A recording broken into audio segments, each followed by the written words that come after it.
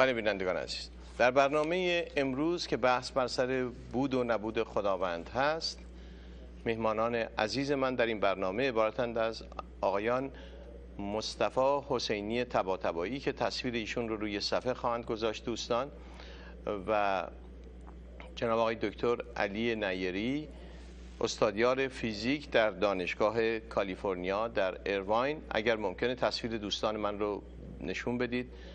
آقای دکتر خیلی خوش آمدید. ممنونم از دعوتتون. فروزنده خوشحالم که در برنامه‌تون. خیلی ممنون.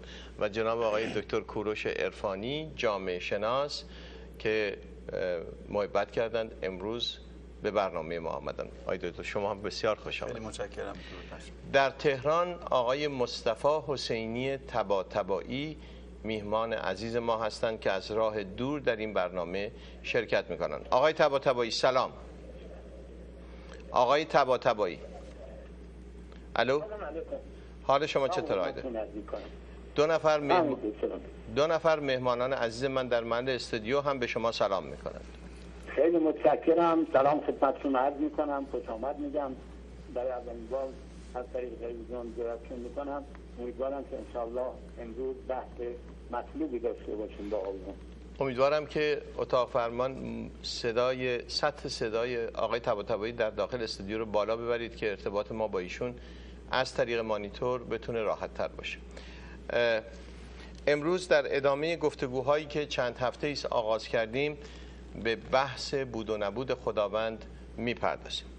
آقای دکتر علی نیری استاد فیزیک نظری هستند در دانشگاه کالیفرنیا.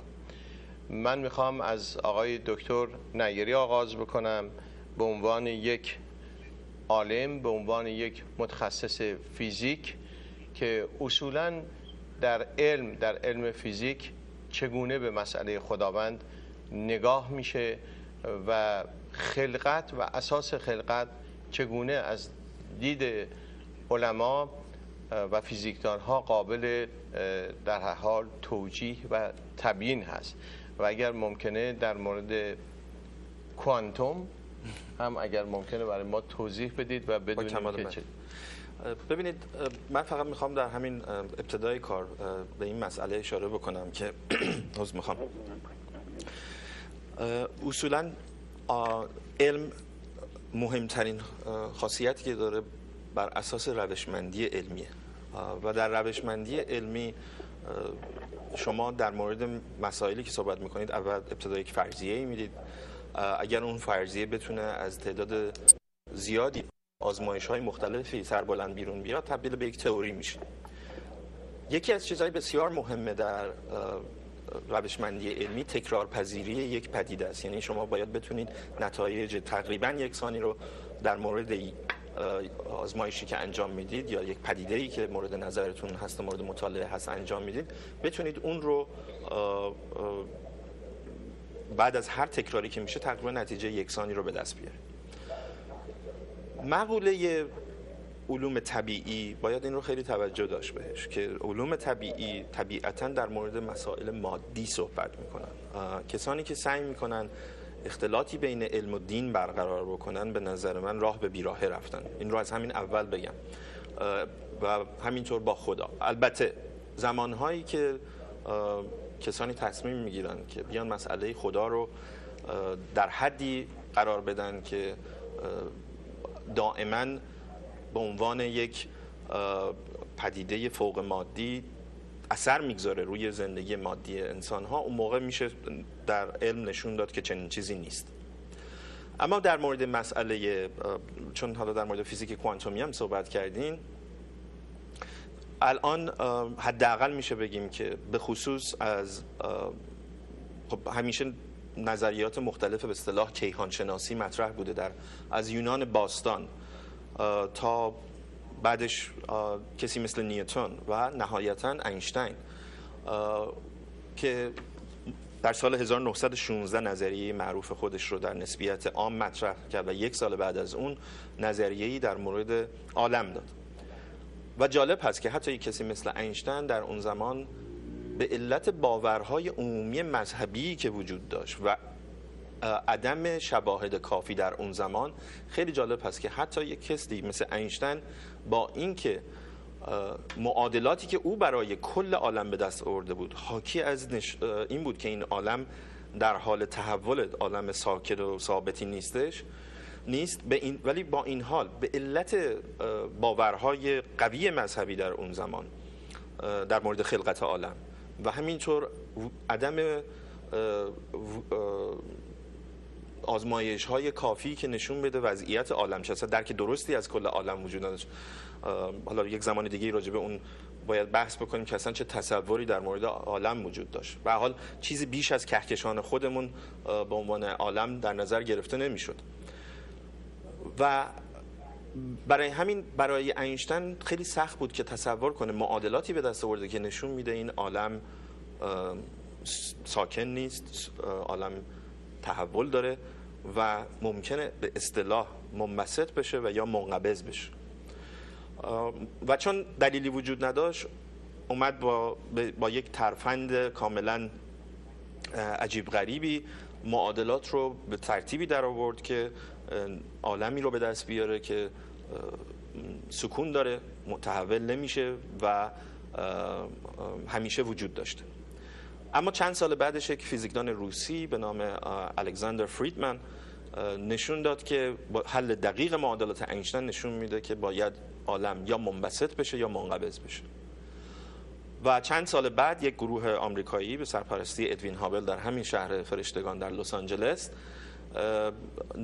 ثابت کرد که در واقع عالم داره منبسط میشه.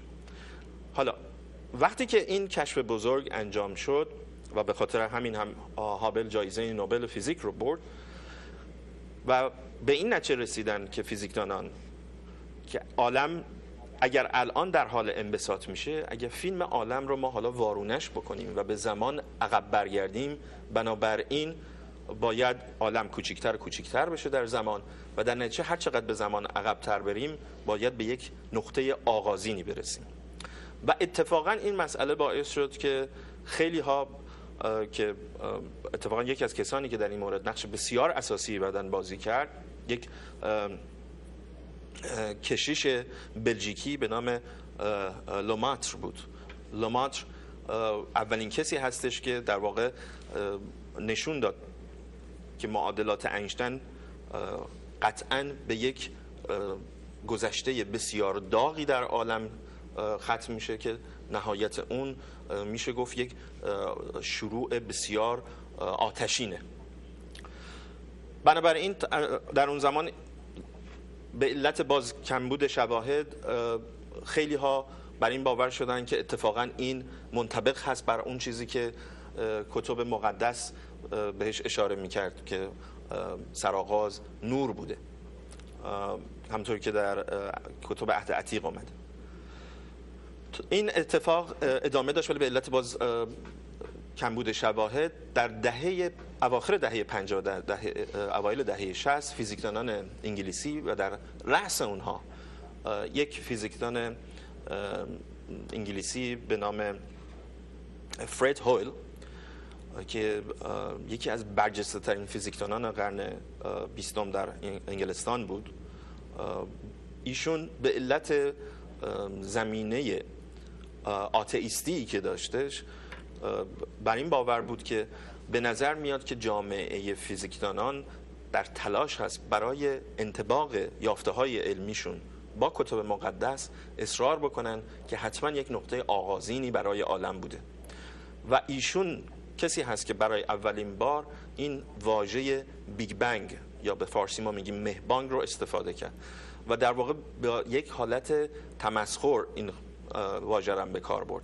یعنی گفت این خیلی به نظر من مسخره است که بگوییم عالم، اینها میگوین منظورش همکاران دیگرش بود، اینها میگوین عالم با یک بنگ، با یک بانگ بزرگ شروع شده، با یک بیگ بنگ شروع شده، از این مسخره تر نمیتونه وجود داشته. و ایشون تئوری داد که در اون نشون میداد که عالم ازلی و ابدی هست و البته در عین حال که یک ساکن هستش ولی به طور میانگین در حال انبساط هم هست. بعدن تئوری های که شواهد جدیدتری که به وجود آمد، به خصوص یک فیزیکدان روسی آمریکایی، به این نتیجه رسید که باید اثری از این به اصطلاح انفجار بزرگ اولیه یا مهبانگ یا بیگ بنگ وجود داشته باشه که اسم اونو گذاشتن تابش زمینه کیهانی، که این مدل آقای فرید هویل پیش بینی نمی‌کرد.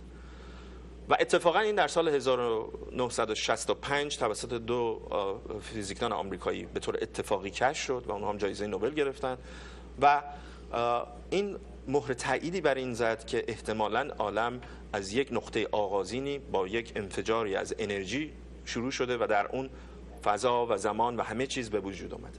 البته هویل عقب ننشست و تا زمانی هم که فوت کرد در سال 2000 ایشون همچنان بر این عقیده بود که این نظریه غلطی.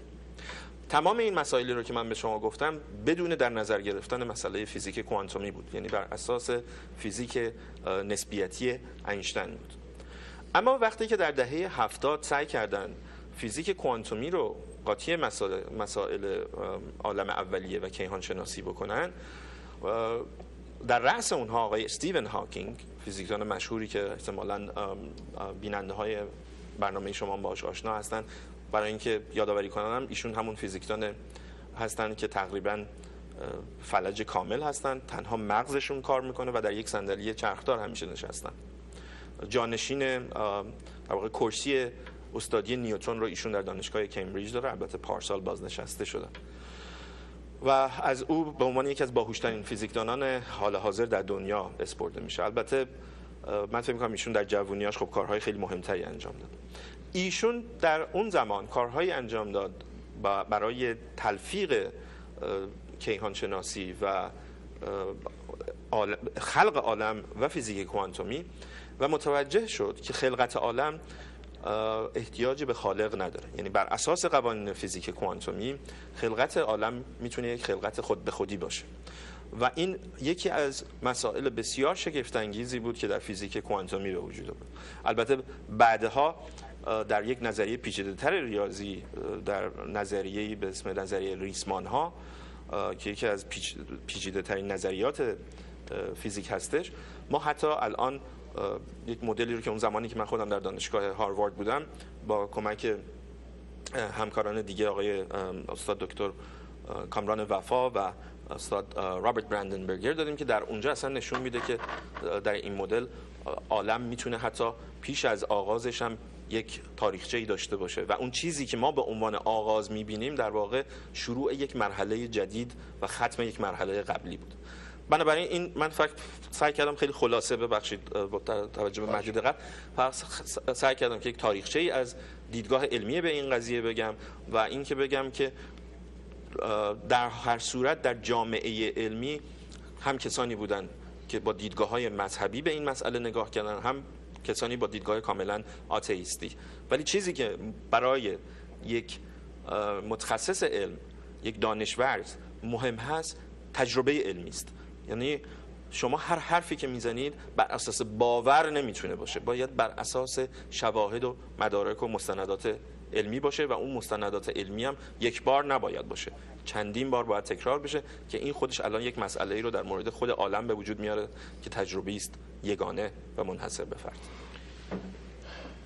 فیزیک کوانتومی به ما میگوید که عالم نیاز به خالق ندارد، در حالی که مذاهب اساس خلقت رو خالق می‌دانند. جامعه شناسی، علم مدرن دنیای امروز، نگاه دیگری به مسئله بود و نبود خداوند میکنه و توجه دیگری داره. اما همه اینها رو باز هم بهشون توکی خواهیم زد. پس از پیام‌های بازرگانی تلویزیون بهش توجه خواهید فرمود. به تهران خواهیم رفت، پای صحبت‌های آقای مصطفی حسینی طباطبایی خواهیم نشست و توجیه ایشون رو خواهیم داشت. با ما باشید.